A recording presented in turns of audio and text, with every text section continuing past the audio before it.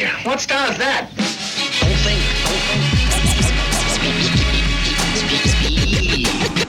You are now listening to the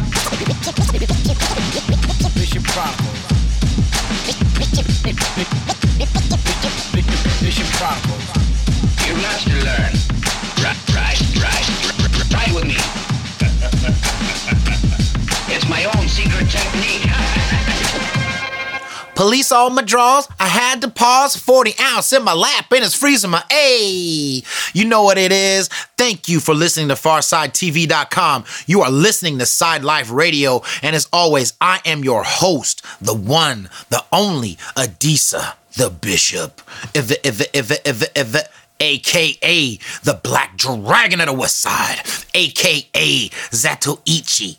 Domo arigatou gozaimasu. A.K.A. the South Bay Shogun, you know what it is. A.K.A. the Iron Hook Assassin. A.K.A. the Black Cortez Killer. Bishop Chronicles is the world's first podcast giving you West Coast perspectives on hip-hop, MMA, and health and fitness trends. Ain't nobody out there lacing your cranium with this here vibranium like Adisa, the Bishop of hip-hop. Understand, you can be down now or you can bow down later. This is how we do out here. This is West Coast OGs all day. So thank you for taking the time to tune in. Thank you. You know what I mean? You might be stuck in traffic. You know what I mean? You might be in school right now, in between classes, because you better not listen to this while you in class. Pay attention to the teacher. Pay attention. You know what I'm saying? In summer school, you know what I'm saying? But just do me and my man Mike Realm a favor. Do me a favor. Just go follow right now on iTunes or Spotify or Mixcloud. By the way, I just set up a profile on Spotify and I have like hella songs. Come listen to my little curated gatherings of hip hop, heavy metal, and reggae. Oh yeah. Hip hop, heavy metal, and reggae. That's right. Come through. Check me out. The Bishop. You know what I'm saying? Adisa the Bishop. Come see me. You know what I'm saying? Listen to my joints, bruh.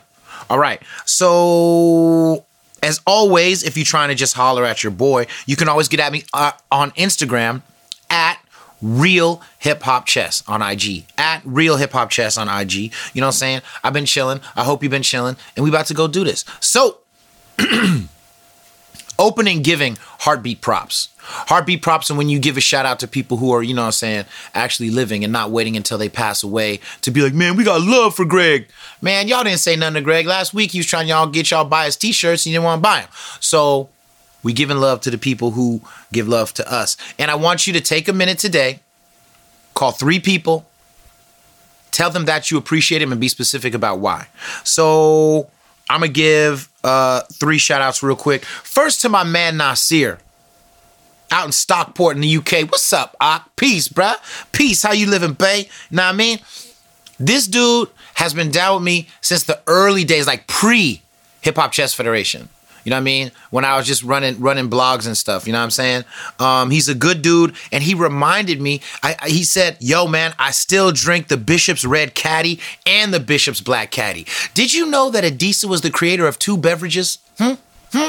2 beverages, non-alcoholic. Let's talk about the first one. The Bishop's Red Caddy is 7-Up with 3, maybe 4 teaspoons of grenadine, red syrup, you know what I mean?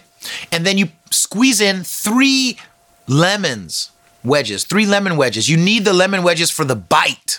You need that bite in there. You know what I mean? If it's the Black Caddy, it's Coke with 3 lemon wedges and 3 or 4 grenadine tablespoons, you know what I'm saying? Sweeten your taste. You feel me? So shout out to Nasir, bruh. You know what I'm saying? Thank you for drinking them beverages, bae. You know what I mean? That's a good summer beverage. It's a good summer beverage for you.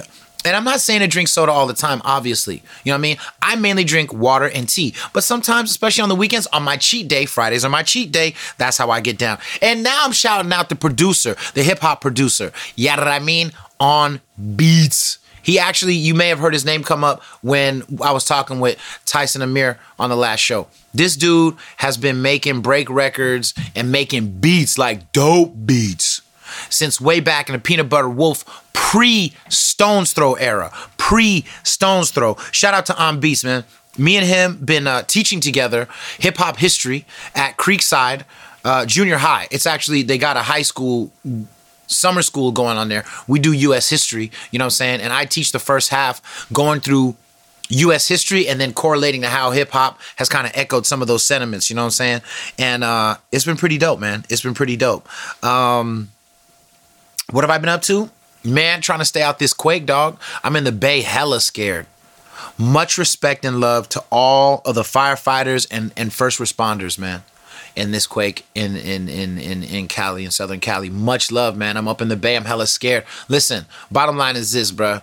This whole state is unstable. Always been unstable. You know what I mean? I was here in the 89 earthquake. It was crazy after that.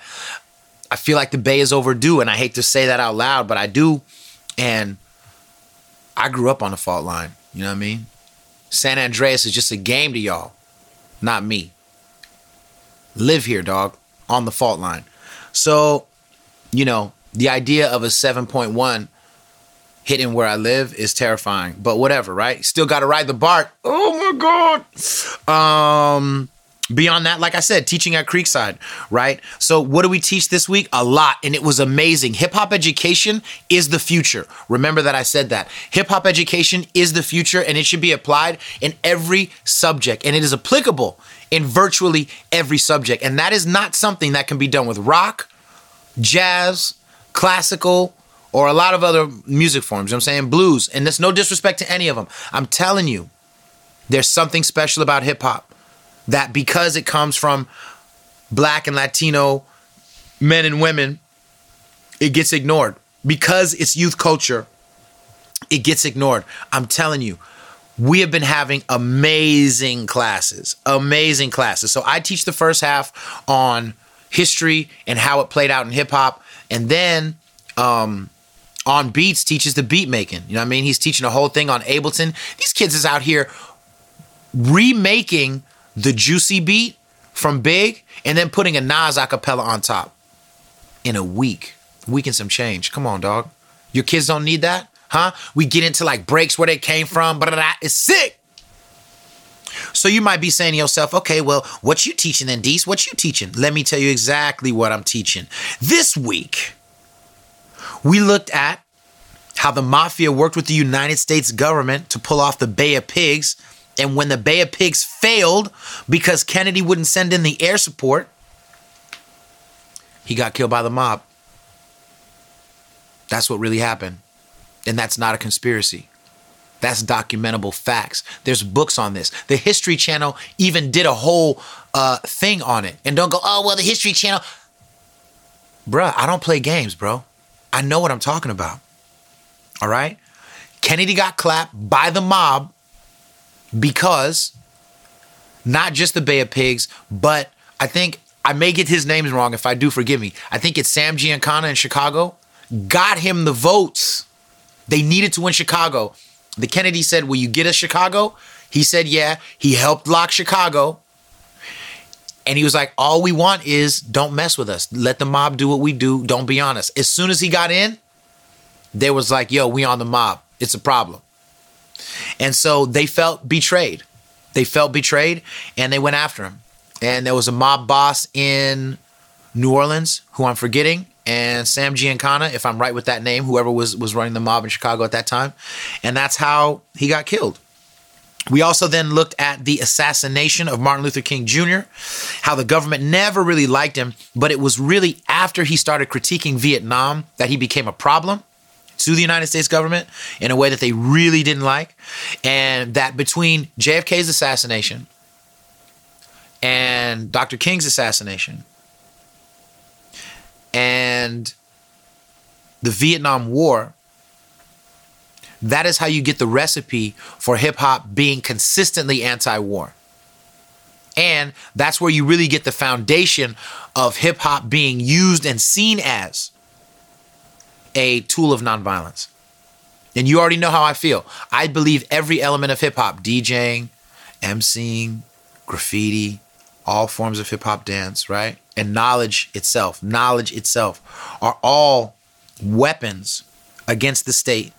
Nonviolent weapons against the state. Because if you come up with the illest, most violent rhyme, most hurtful lyric you can ever come from, I don't care what you're talking about, 50 Cent, some from Jedi Mind Tricks, some from NWA, whoever hurt your feelings, Cardi B, you know what I'm saying? Future, whatever, I don't care. it's still a poem. A person who could have got mad and picked up a gun, picked up a pen. Then we can have a bigger argument about, well, what happens with life imitating art, art imitating life, whatever. It's a poem. It's nonviolence, ultimately. And I always stand by that. So my point is that when the people who did have to go, right, they got drafted into Vietnam or whatever, when they came back, these are the guys that had PTSD before we knew what it was. These are the guys that got strung out on heroin, right? These are the guys that first ended up getting strung out on crack. These were the parents of the children that created hip hop. These were the parents of the children that created hip hop. And then when you fast forward into the early 90s, when hip hop is in its like arguably its strongest moment, you find Casualties of War by Rakim, and there are several other songs, anti-war songs, right? You remember Public Enemy's Black Steel in the Hour of Chaos, right? Was about like a dude not wanting to get drafted, going to the clink, and then they got to break him out, right? So this was the kind of music that was coming out of hip hop. And it's directly because of the protest positions, not just of Dr. King, right, and others like him, but again, because the adults that went to war back then came back and became the parents of those that created hip hop. So when Operation Desert Storm and Operation Desert Shield came up, no, hip hop was not having it, and that's why hip hop has always been anti-war. Right? Because these kids had parents who suffered from Agent Orange poisoning. Right? And so these are the kinds of things that we talked about. Then we did a whole secondary look at the impact of Elijah Muhammad and Malcolm X on Muhammad Ali, right? And how he was a rhymer, right? Basically a freestyle battle rhymer who was a boxer. Okay? And we looked at the Rumble in the Jungle. And a lot of people forget that the Rumble in the Jungle, when Ali fought George Foreman, that there was a music festival with that. And James Brown was like the main dude at that. So I was explaining how if you really just look at Muhammad Ali's rhymes and you really look at James Brown's beats, you basically have the foundation of hip hop right there. Right there. Then we looked at women in hip hop. We did a whole day on women in hip hop. We had, we looked at Lauryn Hill, Queen Latifah, DJ Pam the Funkstress. We showed B-Girl battles, and we looked at Snow the Product. We, it was just powerful stuff. We looked at Asada Shakur, right? And her impact on Tupac and just crazy stuff, man. It was beautiful. And I love doing it. And I love teaching the youngsters, you know what I mean? So yeah, that's where the OG's been at, man. That's what's up over here. So yeah. So beyond that, man, you know what? I've been slowly getting back into jiu-jitsu. You know, I've been dealing with some injuries and just distractions because life is crazy. And I created a haiku, a Japanese poem about jiu-jitsu. Mike, can you give me some flutes, please? I need some Japanese flutes, bro. Help me out. Or if you have some harp strings. You ready? Here we go. Now remember, for those that don't know about haikus, they do not have to rhyme. It's based on syllables.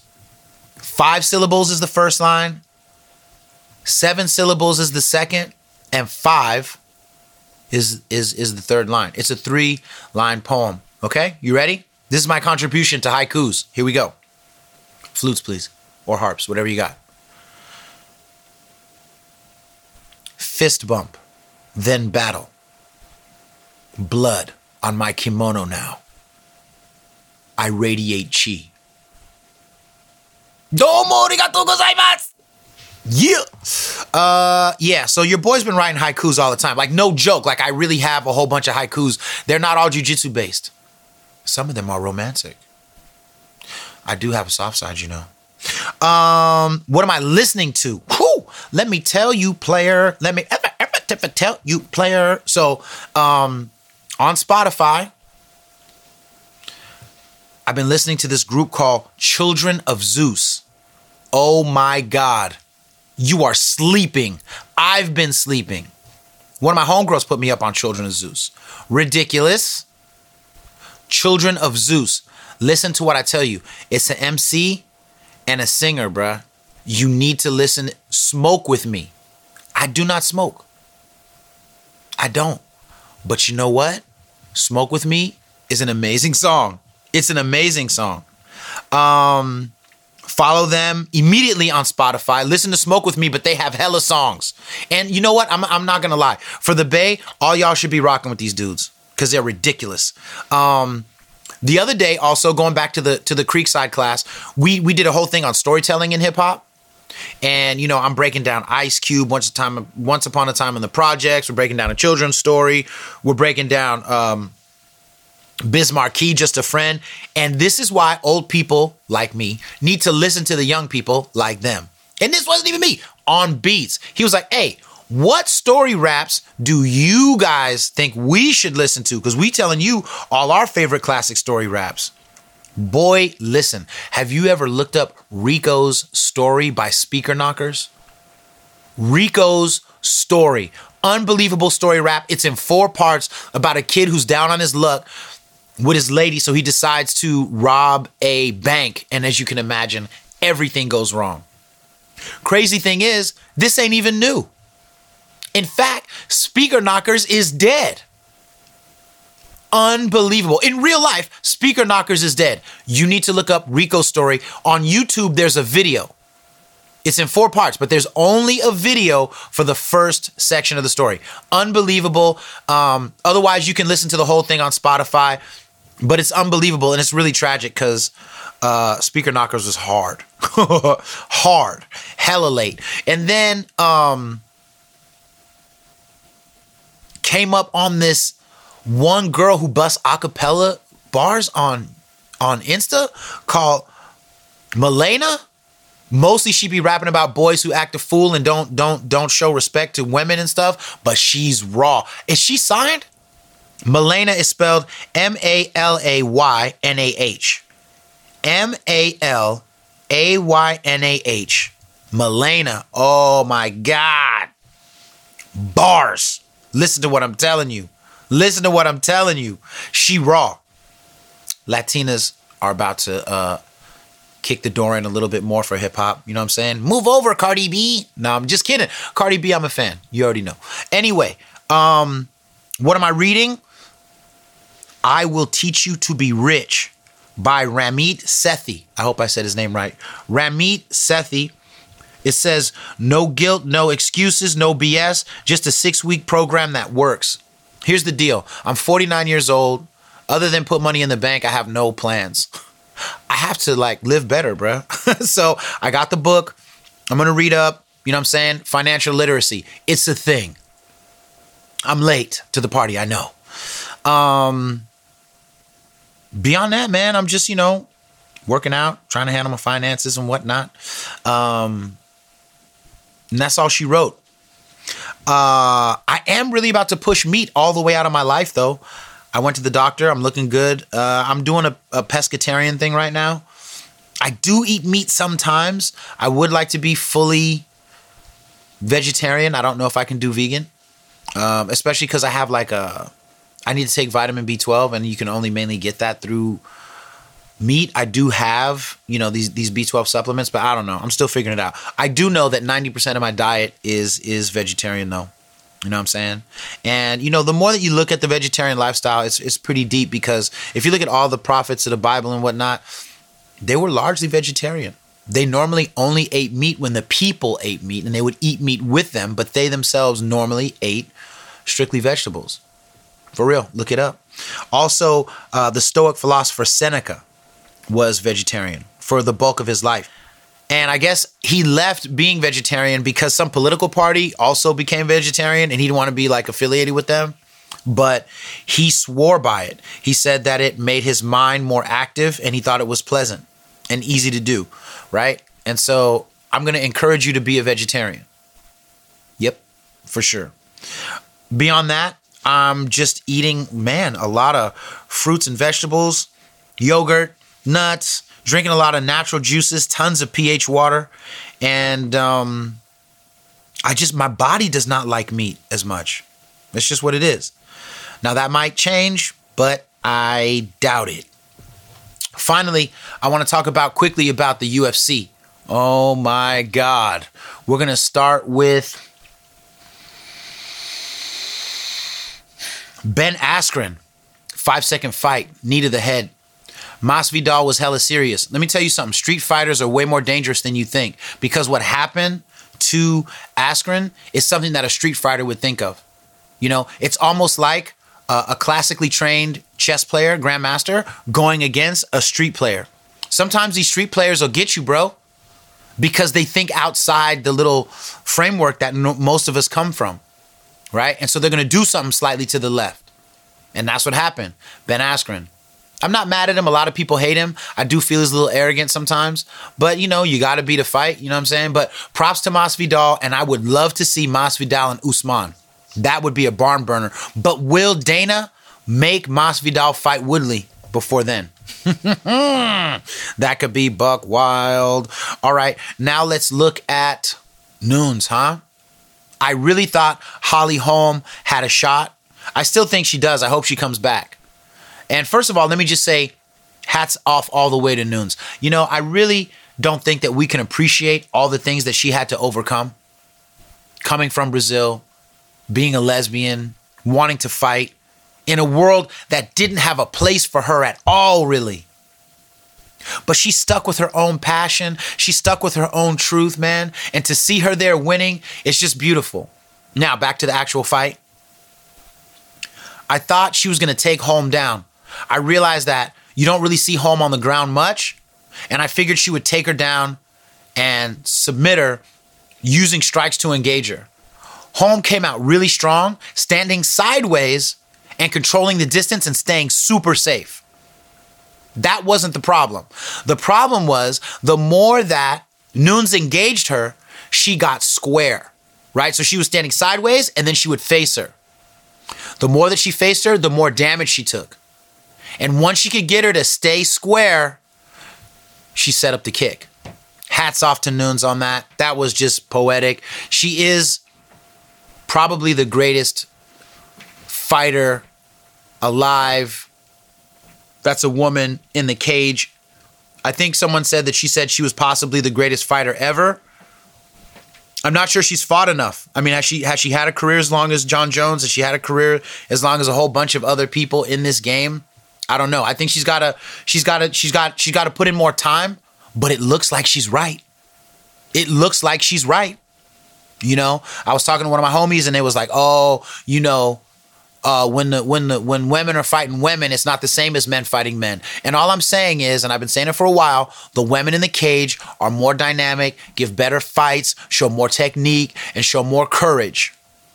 And quite honestly, I think there's a lot of dudes in that same weight class that if they had to fight Nunes would get beat up, fool. You know what I'm saying?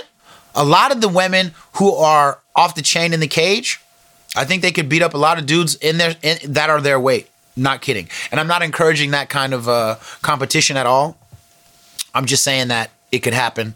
And if it did, I wouldn't be worried about Nunes. I think she'd knock a lot of dudes out. So, next up, my interview with Denny Prokopos. 300. You understand me? Follow him, Denny Prokopos on IG. At Denny Prokopos on IG. This guy is Eddie Bravo's first black belt. This dude, his knowledge of jiu-jitsu is high gear. We have 2 interviews. This is the first one. It's really just about jiu-jitsu. Our next one is about music and martial arts. But this part 1 is great. If you really about jiu-jitsu, if you love the gentle art, if you want to hear about the mindset of a champion and what it means to train and go after it and the sacrifices that people make that you never hear about, this is the show. Bishop Chronicles, Worldwide West Side. All right? Enjoy this. Much love. What's up, world? You know what it is, man. Adisa Banjoko, a.k.a. the Black Dragon of the West Side. Know what I mean? Iron Hook Assassin Boy. West Side Worldwide is how we do it every time. I am chilling with, like, one of the most respected no-gi killers ever, dog. Like, I'm not playing. Like, I know, like, you know, it's easy for me to get up here and say, you know what I'm saying, I kicked it with this dude or that dude, or me and the homie used to be homies, and me and the partner used to be partners. But, like, I've known this dude since he was 12. All right? Now, if you've ever been a part of this real jiu-jitsu scene, if you've ever given a damn about no gi, you already know Danny 300 Pocopos. You know what I mean? What's up? Welcome to the Bishop Chronicles, man. How are you? Wonderful. We just got done training, enjoying another beautiful day. That's it. What did you teach today? Today I actually went over rear naked chokes. Went over rear naked chokes today, and I specifically went over how to control the back, the importance of the hooks, the importance of the over-under, the overhand, the underhand, how to squeeze, how to put your hips in, and what side you want to be on. So we went over one topic, but we went into it very in depth. Yeah, man. It's funny. Like he said, in passing, how to put your hips in. I think when people are watching the UFC or they're watching MMA or they're even watching jiu-jitsu. So yeah, when people talk about putting the hips in, when you're watching jiu-jitsu or when you're watching the UFC, I think a lot of times people don't understand how, in order for one person to control another, so much of it relies on hip pressure. You know what I mean? And when you're attacking from the back or when you have the mount. Talk about for people that don't understand jiu-jitsu or don't practice it, how important is understanding where your hips are in proportion to your opponent? I think it's super important. It's one of the most important things in terms of controlling and putting pressure. Not just controlling, but putting pressure, and also how to properly align, which helps you control and put pressure. Your hips always want to be aligned, because if you have good alignment, then you can control, and if you can control, that will lead you to a finish or improving your position. Now, it's crazy because if I'm just being honest, as a friend and as a fan, I have never properly kept up with all of the titles that you have held over the years. I know, because I've known you since you were super young, that you're, one of Charles's standout dudes way back, Charles Gracie, you know what I'm saying? That's where we met, shout out to Charles. What's up, Cristiano and the rest of the squad? I know you're Eddie Bravo's first black belt, who pioneered the lane and made it possible for so many other people to believe that people beyond Eddie could do it. You know what I mean? Definitely. Definitely. Everybody thought Eddie was just a weirdo who did all this flexible stuff until you started finishing people. And I think that also opened up a lot, at least in North America, probably the world, for understanding the value of no gi, just period. You know what I'm saying? But talk to me about some of the titles that you've held, and then I kind of want to run back and look at some of your more the matches that you believe defined you.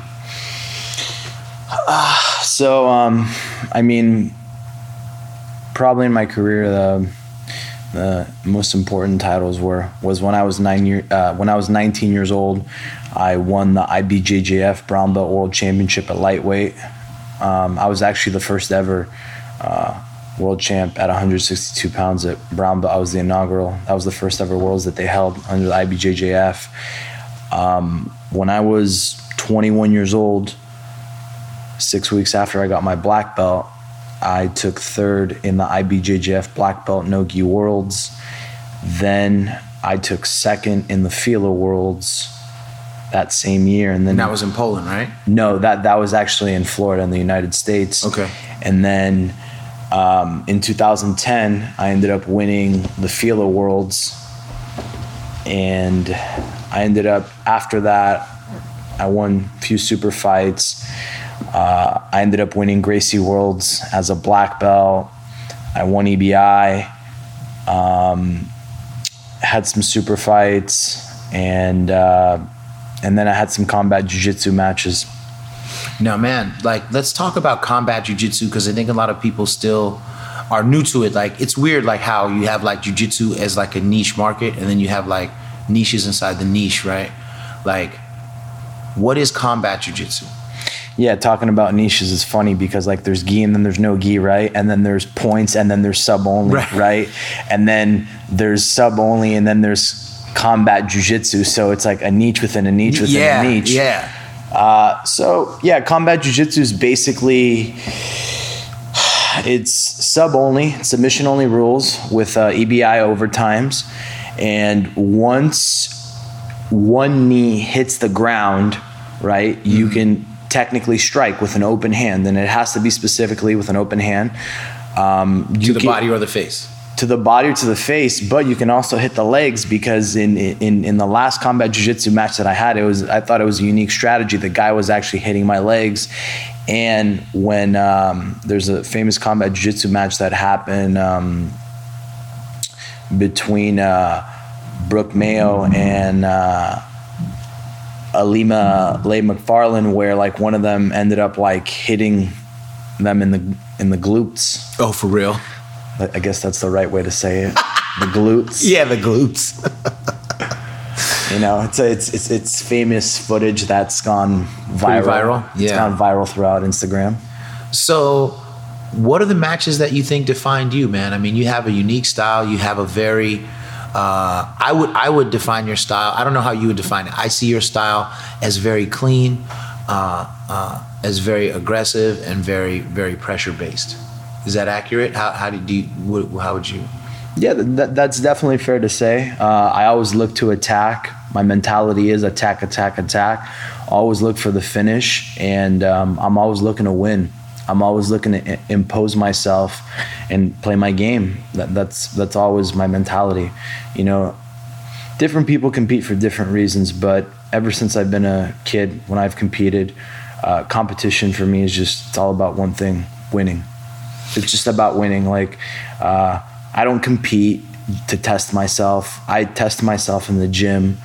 And to tell you the truth, if I didn't think that I would win, I wouldn't fight. Right. You know, a lot of people, you know, they're like, oh, I'm going to test myself and go see what happens. I think that's a losing mentality. I think the mentality should be, I'm going to go there and I'm going to win. And obviously there's going to be times that you're going to doubt yourself. That's normal. That's normal to have doubt. That's just competition. But if you don't believe that you can win, you shouldn't be competing, in my opinion, you know? I think that's real.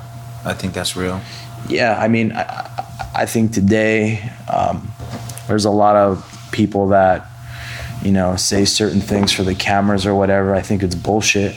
I think it's a loser's mentality. I think the mentality should be there to go and win, and that's it.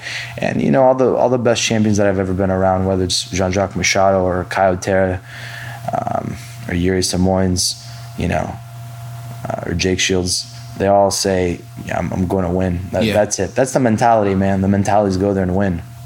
Let me ask you real quick. For those that don't know where your school's at, tell them where it's at.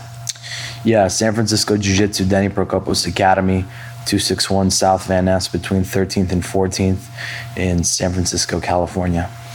Yeah, man. Like, this is a dope school, man. A lot of killers in here, man. Like, all weight classes, all kinds of belt levels, and the classes are live. So if you're interested in no-gi and you're in and around San Francisco, you need to, or you're visiting from out of town, you need to put this place on your destination list, for real. Now, let's talk about your brown belt match when you first won that. Now, Joe Rogan was your corner man? Yeah. So I was supposed to have 3 matches, but I ended up having 2. The first guy didn't make weight, so I got a bye. And then I had 2 matches, won the first round, rear naked, and then the second one, which was the finals, I ended up winning by 2 points with a double leg takedown. And Joe Rogan cornered me that day. How did that feel? That's one of the greatest moments of my life. You know, from the age of 12 years old, I wanted to become a world champion, and that was my first time attempting a worlds. And you know, at the time too, you know, there's a lot of people talking shit about 10th Planet Jiu-Jitsu. They're saying it's it's fake, it's this, it's that. And I didn't just want to win it for me, you know. I wanted to win it for Eddie. I wanted to win it for 10th Planet, you know. So I was really happy to win, you know, because it brought us respect. You know, it brought us respect. You know, there were definitely still a lot of haters, but I mean, you know, here's the truth. At the end of the day, anybody can hate and they can say whatever they want, but, you know, winning is winning and no one can argue with the results. Yeah. No, I think that's really real.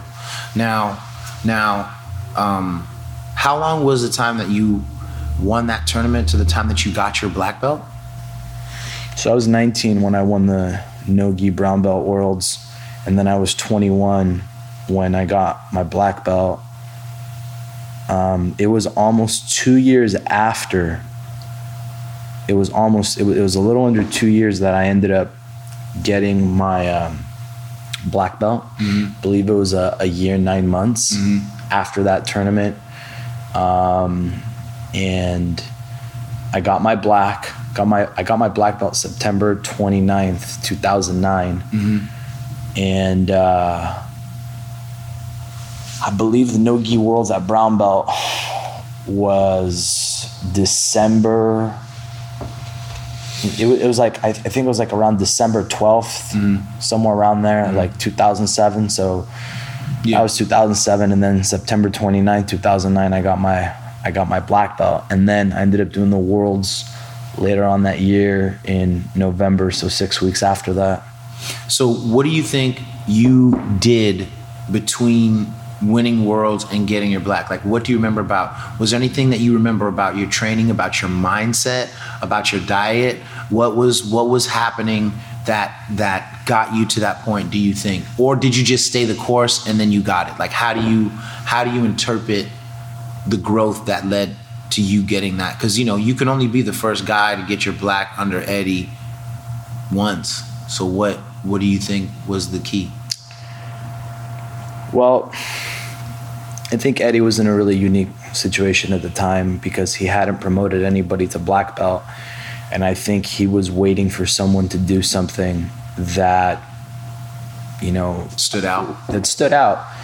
And so there was winning the no-gi worlds, and then another really big tournament after that was that I ended up winning after that was no-gi nationals, IBJJF. I ended up winning that tournament.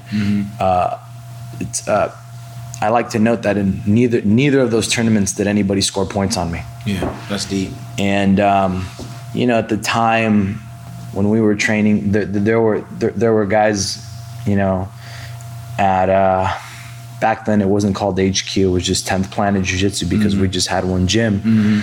There was just there were definitely other guys that could have got their black belts, and like, for example, Jason Chambers. I actually thought Jason Chambers was better than me. Like, when we rolled, he would tap me more, you know, at the time, you know. So, and he was fighting in Japan at the time and he was winning. He was making noise. So I totally understood, like, if that dude would have got his black belt before me, I would have totally understood that, you know. But at the time, him and I and Sean Bollinger, like the three of us, we were going, we were all like the three like main dudes that were competing. Yeah. You know, we were at that level. But I was, you know, I ended up, obviously, so I won the no-gi worlds as a brown, and then I ended up winning nationals. So I won nationals after I won worlds. And you know, at the time, so I think, you know, so, you know, I've been tapping black belts since I was 17 years old. Actually, the first time I think I tapped a black belt, I was like 14 or 15. You know, either one or the other. Were you still at Charles's? Yes, I was. And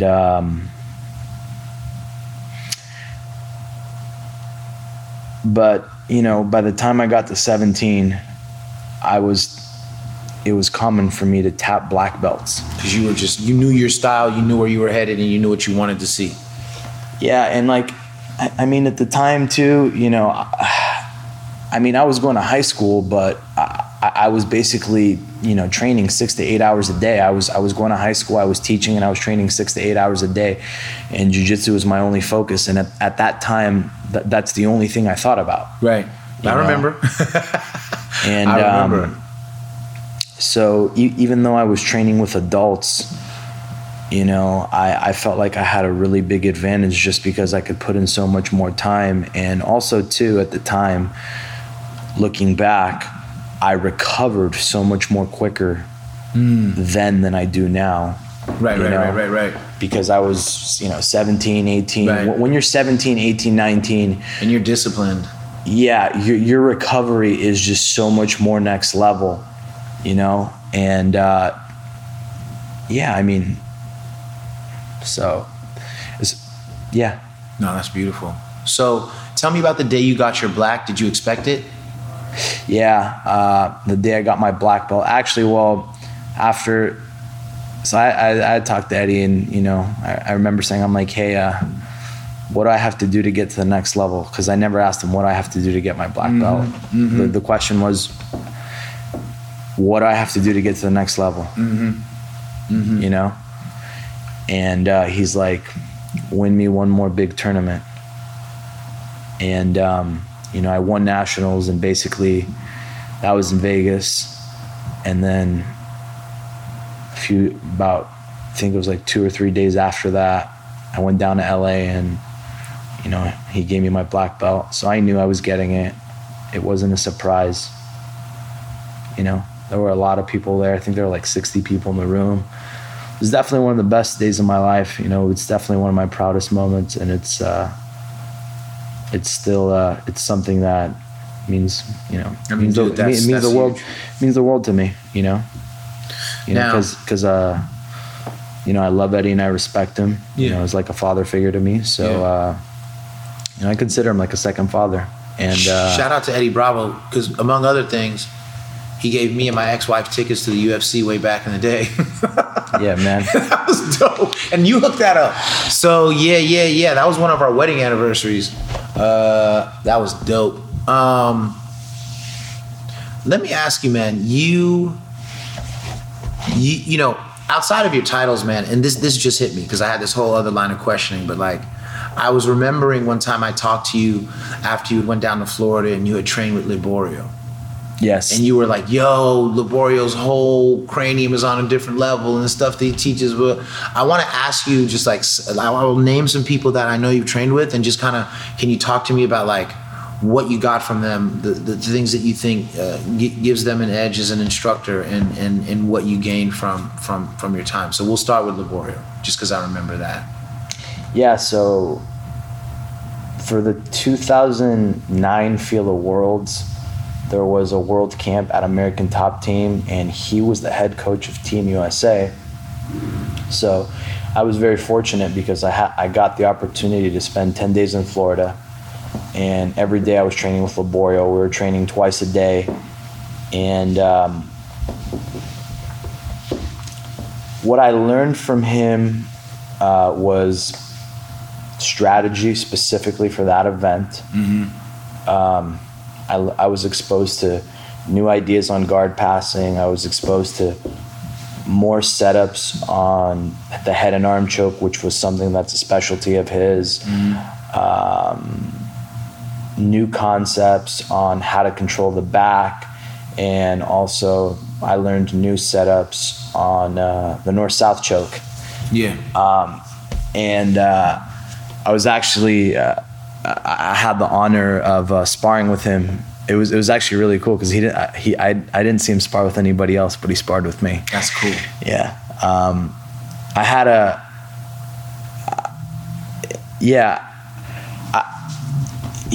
I don't know. I think Liborio and I met him at the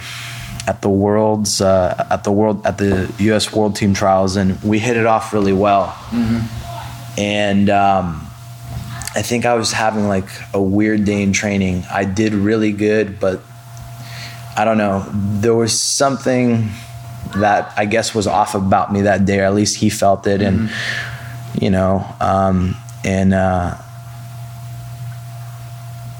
he sparred with me, and it made me really happy. He beat the shit out of me. Right. And it was a humbling experience, but it just made me really happy that I got to train with him. And how old were you? 22 or something? 21. Yeah. 21 at the time. Yeah. 21. And it was a great experience, very humbling experience. And it was funny, dude, because he ended up, he ended up tapping me. And like one of the times that he tapped me, he tapped me with a rape joke. I'm like, oh shit. And I was like, I'm not going to tap to this. And the next thing I knew, I was tapping. So, but. Now, you've trained with Jean-Jacques, right? Many, many times for a long time. Yeah. Right? Like, when was the first time you remember getting to train with him? Because, like, just for those that are not necessarily embedded in the jiu-jitsu world, like Jean-Jacques Machado, it's hard for me to put into words how impactful he has been for jiu-jitsu. It's hard for me to put into words how pioneering he was for no gi, let alone the gi. And he's absolutely a legend. So tell me about. Yeah, Jean-Jacques one of the greatest of all time, man. Gi or no gi, he won ADCC, and so growing up in jiu-jitsu, my entry to jiu-jitsu, I started training February 12th, 2001, which is funny because that's his birthday. That's crazy. His birthday is February 12th.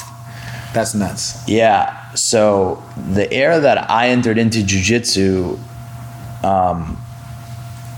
he was, when it came to ADCC, he was the king at 77 kilograms. Yeah.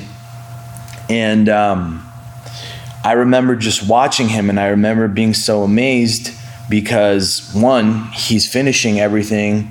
He's finishing everybody, right. And also, too, his hand's different. Yeah, he doesn't have all the digits on one hand. Yes.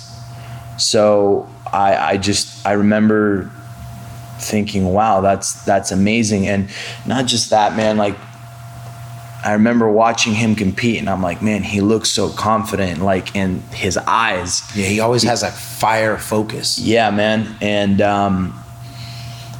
from the beginning, that was someone that I looked up to. Mm-hmm. That was someone that I looked up to. And a few years after I got into jiu-jitsu, I think I was around 14, I ended up meeting him because he was putting on the grappling games tournaments, and I competed in a few of those. Yeah. And what year was this? What year was that? It's got to be at least anywhere between 2002 and 2003. That's what I thought, yeah. Somewhere around there. And I started training with Jean-Jacques when I was 21 years old. Okay. Started training with Jean-Jacques when I was 21. Eddie took me down there. And, basically from then, 21 at the time, I'm 31 now. From then till now, I've been going down there, and I've been training with him for a decade now, and it's been amazing to train with him, What do you take away from him? What do you see? What do people who admire him, what are the things that you're experiencing that as much as we may be, as someone like myself as a fan, as an admirer, can't have access to, is not, Well, there's many things. There's not just one thing. I'm sure. The very first thing is that philosophically, he's my favorite. He talks about the physical aspect of the physical aspect of jiu-jitsu, the technical aspect of jiu-jitsu, the mental aspect and the spiritual aspect. And on a technical level, his technique to me is like probably the most effortless. Mm-hmm. And it's invisible jiu-jitsu. It's very clean, man. Yeah. The transitions are clean, man. 100%. And 10th Planet Jiu-Jitsu is my base, and 10th Planet Jiu-Jitsu comes from Jean-Jacques Machado. Yeah. So he's like the root of all the evolution. Exactly. So, man, anything Jean-Jacques shows me, I can just like instantly do. It's not like that with everybody else's jiu-jitsu, but with his jiu-jitsu very specifically, it just makes so much sense to me. So much sense. And, you know, there's that, you know, and then, you know, there's the mental game. I love his mentality. Yeah. You know, like I remember one time talking to him, and this is going back to what we previously spoke about, and I'm like, what do you think about the mentality? Like, just go there and win. He's like, that's the mentality. That's how you should be thinking, you know? Yeah. And that and the mentality of attack, you know. Why attack? For people that don't get that, why? Jiu-jitsu's not running. Jiu-jitsu's going to the guy. Right. You know, like, so when, let's say you're boxing or you're kickboxing, you know, you can move in and out. And the truth is, there are times when you should do that in jiu-jitsu. There are times when you should, like if you're fighting someone, if you're fighting someone much bigger, I can understand that. But if you're fighting, if you're fighting or grappling someone that's close to your weight, you shouldn't. You should just be going to them, and you know, you should just be connecting and look to impose your game. And there's that. And then, you know, attack, because what are you trying to do? You're trying to tap the guy out. You know, that's Trying to get that choke, get that arm lock, get that leg. Exactly. So that's the mentality, you know. And like another thing for me, like a real personal level, you know, I grew up idolizing Jean-Jacques. Yeah. That's, you know, when I was a kid, when I was in my early teens, in my late teens, that's who I wanted to be like. Yeah. That's what, you know, that's the guy that I idolized and I wanted to be like. So for me, it's like, so my childhood basketball hero is Michael Jordan. Right. You know, it's basically like learning from Jordan. Yeah, it's like learning from Jordan and also getting to play with Jordan. Right. You know, and there's that. And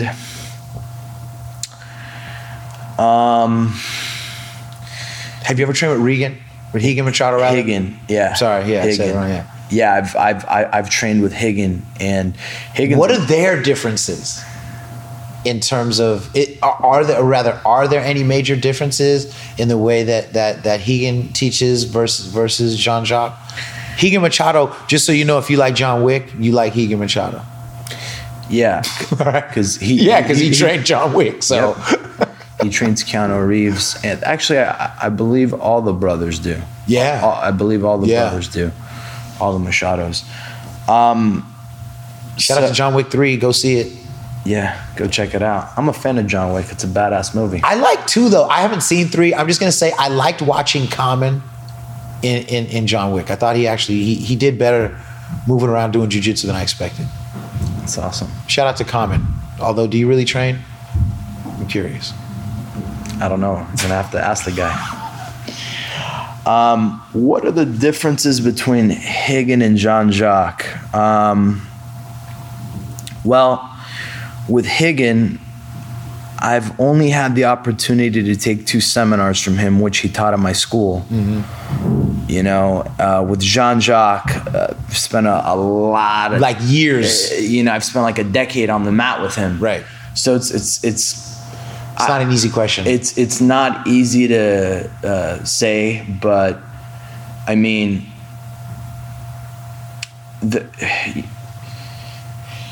I can more. So they're both amazing. Like when you spar with them, they're both amazing. They're both super fluid. Right. It's super. Their jiu-jitsu is super technical, super and Higan's fluid. much bigger than Jean-Jacques. Yeah, and that's what makes his fluidity even more scary. If you don't understand how big Higan is, to be honest. Yeah. So the last time I trained with Higan was like somewhere around 2009, 2010. So we're talking about like almost a decade ago. Yeah. And you know, at the time, I felt like really on top of my game, and I really felt like a white belt with the guy because like no one key locks me. Right. No one key locks me. Hagen literally passed my guard like he was showing a technique on someone. Like he was showing a technique, and then he key locked me like he was. It literally was like the guy was. It felt like how he teaches the move is exactly how he felt doing it to me, and I just remember feeling so helpless. You know, my mind was just blown away. I'm like, wow, man, this is. You know, and keep in mind at the time I'm already a black belt. Right, you're doing it. You're in the mix. And I'm training, and I have access to some of the best guys in the world. But to tell you the truth, I don't know if I've ever felt anything like that since then. Wow. You know, he's 260, but still though, it was insane. It was insane. You know? Dr. Pete says the same stuff, man. Dr. Pete says the same stuff. It was very humbling, man. It was very humbling. I think, you know, a guy like that, you can train your whole entire life and you'll never tap. Right. Right. Like for real. And right. I don't think that about anybody, but I do think that about him. Yeah. But, you know, so going back to like the first, you know, how you asked, they're both complete grapplers because like from both of them I've learned chokes, arm bars, leg locks, passes, and they both talk about being complete grapplers. Right. You know, and they're both super nice people. They're both really nice people. I think that's one of the biggest mistakes that people make that don't know jiu-jitsu is that most people who do jiu-jitsu are chill individuals. They're not like buck wild fight club-ish type of people. I mean, they can be in the mix, but like when I think about the best guys that I've ever come across, they're always chill, man. Very rare to find someone who's like pretty harebrained in the mix. I would say most. Yeah, it was most. Definitely not all. I would say most, but not all. Yeah, definitely, you know, definitely like, not all. I've been around some wild stuff. Oh yeah, and you know I've had my moments too. So I'm not a saint. Yeah, they don't call 300 for nothing, but know what I mean. Now let me ask you this, and I didn't even intend to ask you this. You mentioned a few minutes ago the spiritual aspects of jiu-jitsu. Man, let me just say, like,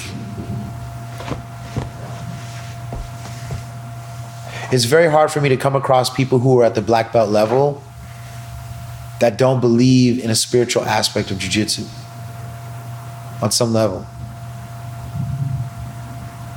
When did you start to see a spiritual element in jiu-jitsu? And for those that don't understand it, whether they're a white belt or a blue belt or a purple belt or someone who does not practice or someone who doesn't do MMA, why is there a spiritual element to this? Why do you believe there's a spiritual element to this? Well, the first time I was really introduced to that idea with jiu-jitsu was watching Choke with Rickson Gracie. Right? That's an amazing. Choke is a documentary about Rickson Gracie. If you don't know how to spell that, it's Rickson, and it's on YouTube. You can watch it. Continue. And so that's one of my favorite documentaries. Even still now, so much stuff has come out, and like nothing touches Choke, bro. Yeah, you know, there's even chess in Choke. Exactly.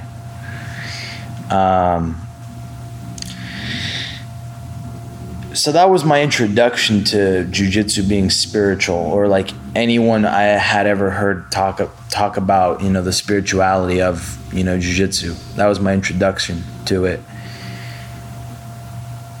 Now, that was the introduction. What was the question after that?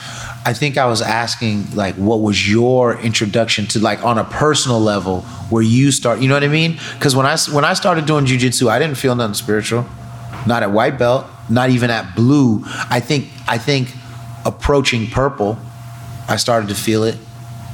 And from purple into brown for sure. Because I'm a philosophical dude, but you know what I mean? I mean, man,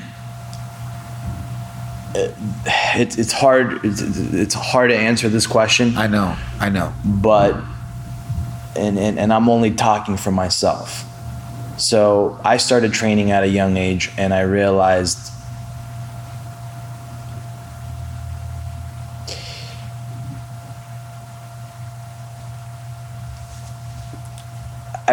that everything is pretty much energy.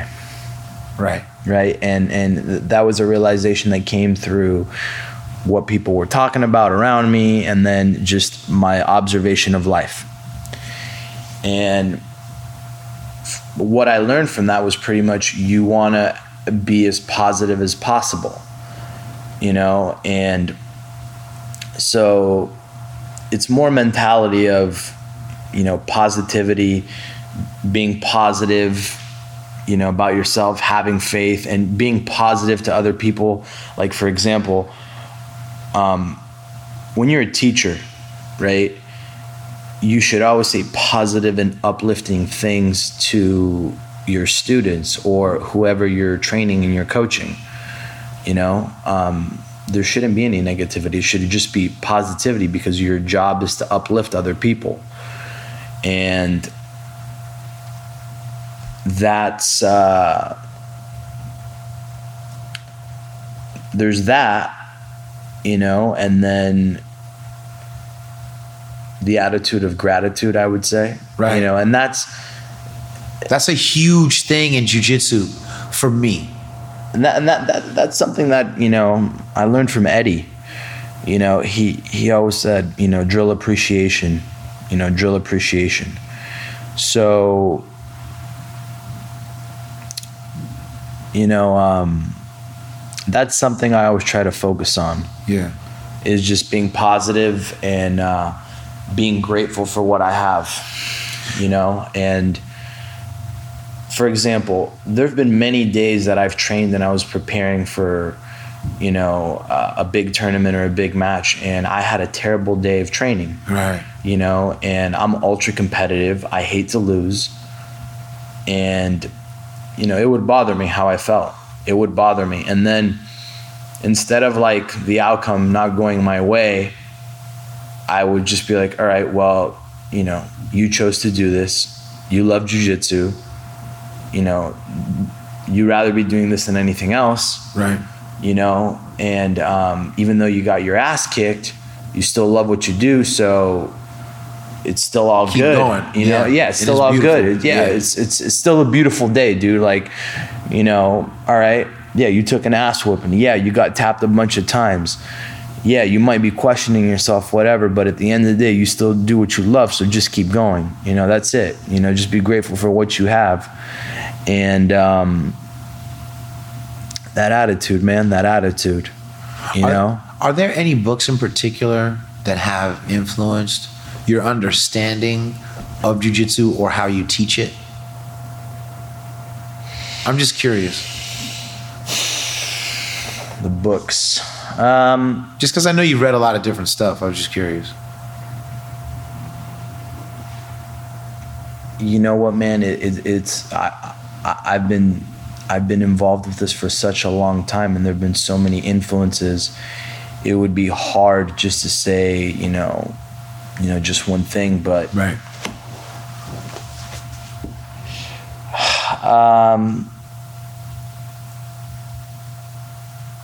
There was this book that I read when I was 15 years old called The Mental Edge by Kenneth Baum. That book really influenced me. Okay. That was my introduction to like positivity and, you know, sports psychology and goal setting and all that stuff. Mm-hmm. Later on in my life, there was this book that I read called Think and Grow Rich by Napoleon Hill. Yeah, it's a great book. It was a great book. That was a huge influence. There's this guy named Dr. Thurman Fleet, which a friend of mine named Dr. Peter Goldman introduced me to. He's my chiropractor, and I've read a bunch of his work. There's a book called Raise of the Dawn. Yeah, Raise of the Dawn is mandatory reading for everyone. Whether you do jiu-jitsu or not, if you don't go buy Raise of the Dawn, you're kind of going out right now. I'm just telling you. It's a great book. Yeah, so there's that. Dr. Thurman Fleet. Yep, Dr. Thurman Fleet. There was a book that I had read called Conquest of Mind. It's by I have a hard time pronouncing the guy's name, but I don't want it. So I don't want to butcher it. Look that up on Amazon, people. Conquest of Mind. It's there was that book. Oh, you know what book I really loved, man? The Kabbalion. I don't even know it.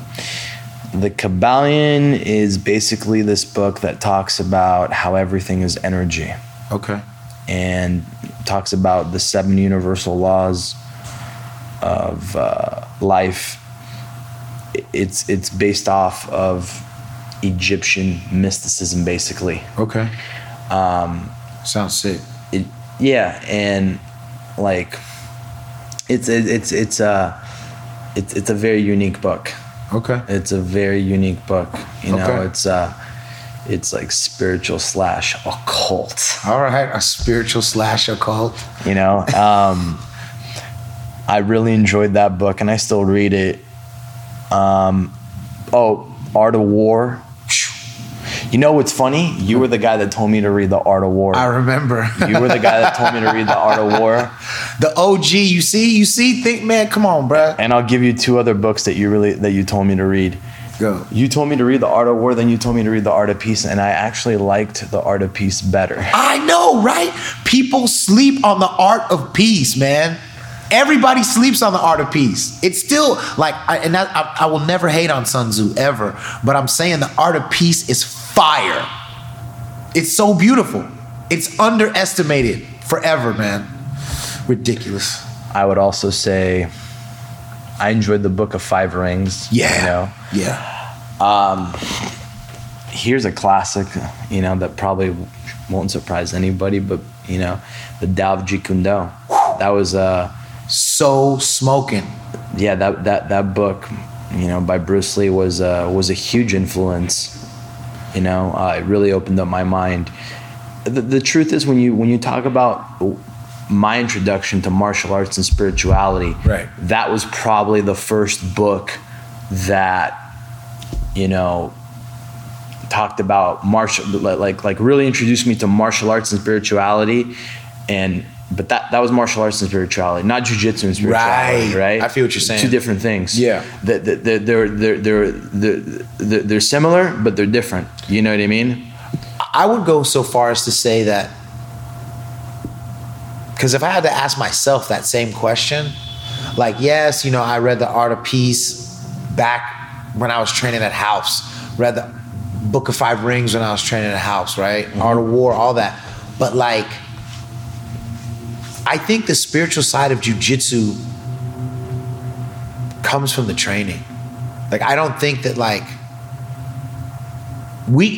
I can talk to any one of my students about the spiritual aspects of jiu-jitsu, but until it gets awakened in them in a match or in a tournament, like it's just words and symbols and like signposts. But I don't think that, I think that individually the trigger hits each of us different. I agree 100%. Like, it doesn't, you can read all the books that you want, but it doesn't matter. Yeah. You have to train, and you know what? You have to get to the point to where like you can handle getting your ass beat and you can keep going. Yep. And I mean, the greatest thing that I feel like jiu-jitsu teaches people is to not quit. Say that one more time, bro. The greatest thing that I think jiu-jitsu teaches people is to not quit and to keep going, you know, and how to embrace the struggle of life. So now I'm 31. When I first started training, I was very young and stupid. And are we all at 21? And I'm pretty much sure I'm still young and stupid. I just have a little bit better understanding of things. Some more wisdom under your belt. Yeah, but you know, you can be wise and still be a fool. Yeah. You know, that's who I am. I'm the wise fool. You'd be like, damn, D, you're hella deep. I'm like, stop. You are, though. You are. You know, man. Oh, you know what, man? You know who? we talk about books. You know what I was really into, and this is even like before jiu-jitsu or anything like that, was Greek philosophy, and that was something that my father taught me. That was something that was, you know. What was he showing you? I'm curious, because my introduction was actually, I started looking into philosophy because of KRS-One. He made that song, My Philosophy. You know what I'm saying? That's an old school hip hop jam.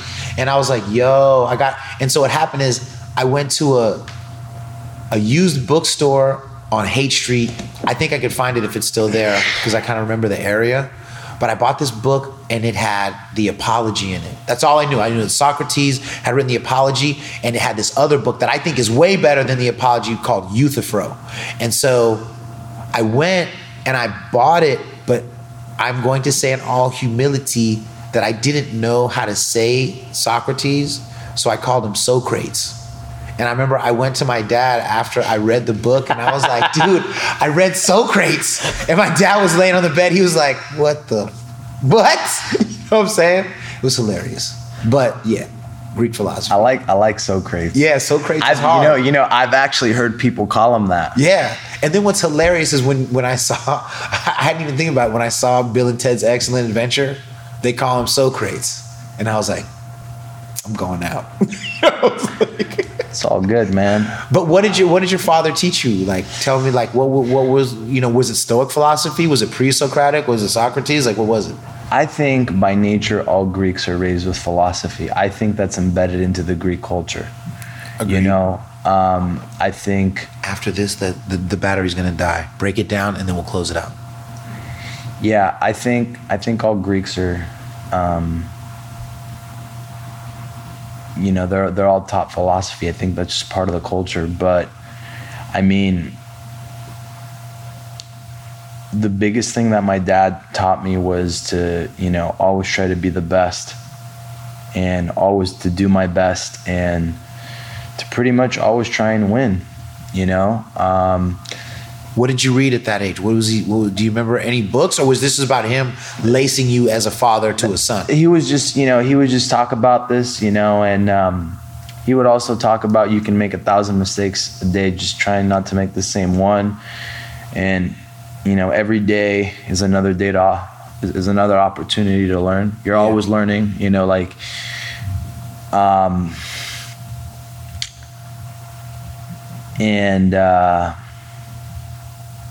yeah, you know, and like,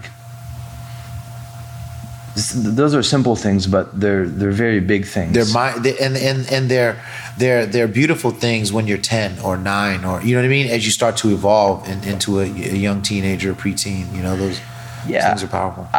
I feel like it was like the philosophy of success, and then, like, you know, he would tell me history about Alexander the Great and things of that nature, you know. And then, like, as I went to school, I started studying on my own, you know, history and like philosophy, and, you know, out of all the, you know, out of the, like, the 3 like most popular like Greek philosophers that are most well known for me, Aristotle, right? He's the best, you know. I mean, and I think, you know, everybody knows his best student. It's Alexander the Great. So, you know, he's the guy I think that he produced. Yeah. No, you know what I'm saying? It's real. Yeah.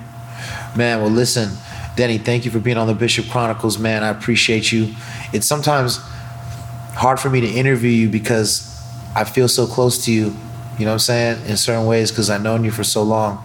But I appreciate you sharing your time, and I know our listeners feel the same. If someone's trying to get in contact with you, where can they hit you? BJJ San Francisco is my website. If you want to learn jiu-jitsu from me. Instagram at Denny Prokopos. Twitter, same thing. Facebook, same thing. And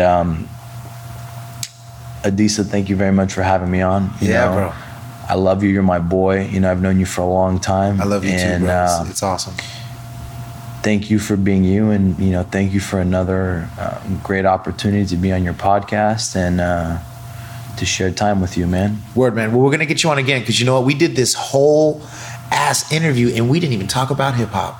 We didn't even talk about the music that we was playing today, Philip Glass. You know what I'm saying? Yeah. We didn't even talk about Dilated Peoples. We didn't even talk about Wu-Tang, and when you did the first Hip hop chess. when you at the hip hop chess thing, when you and Gumby did the first jujitsu instructionals, you know what I'm saying? So we got to have you back on, and we'll have you back on soon, like for real. Like in a couple of weeks, we'll get you back on for a part 2, and we'll just be talking about hip hop and martial arts on that one, man. But thank you for being down. Appreciate you. This is Bishop Chronicles. This is FarsideTV.com, talking about Side Life Radio. You know what I'm saying? This is the Black Dragon of the West Side. You know what I'm saying? It's Uncle House Shoes, baby. We out here chilling on the West Coast, man. Stop playing. You know we raw. All right? Peace. Teacher, what style is that? Don't think.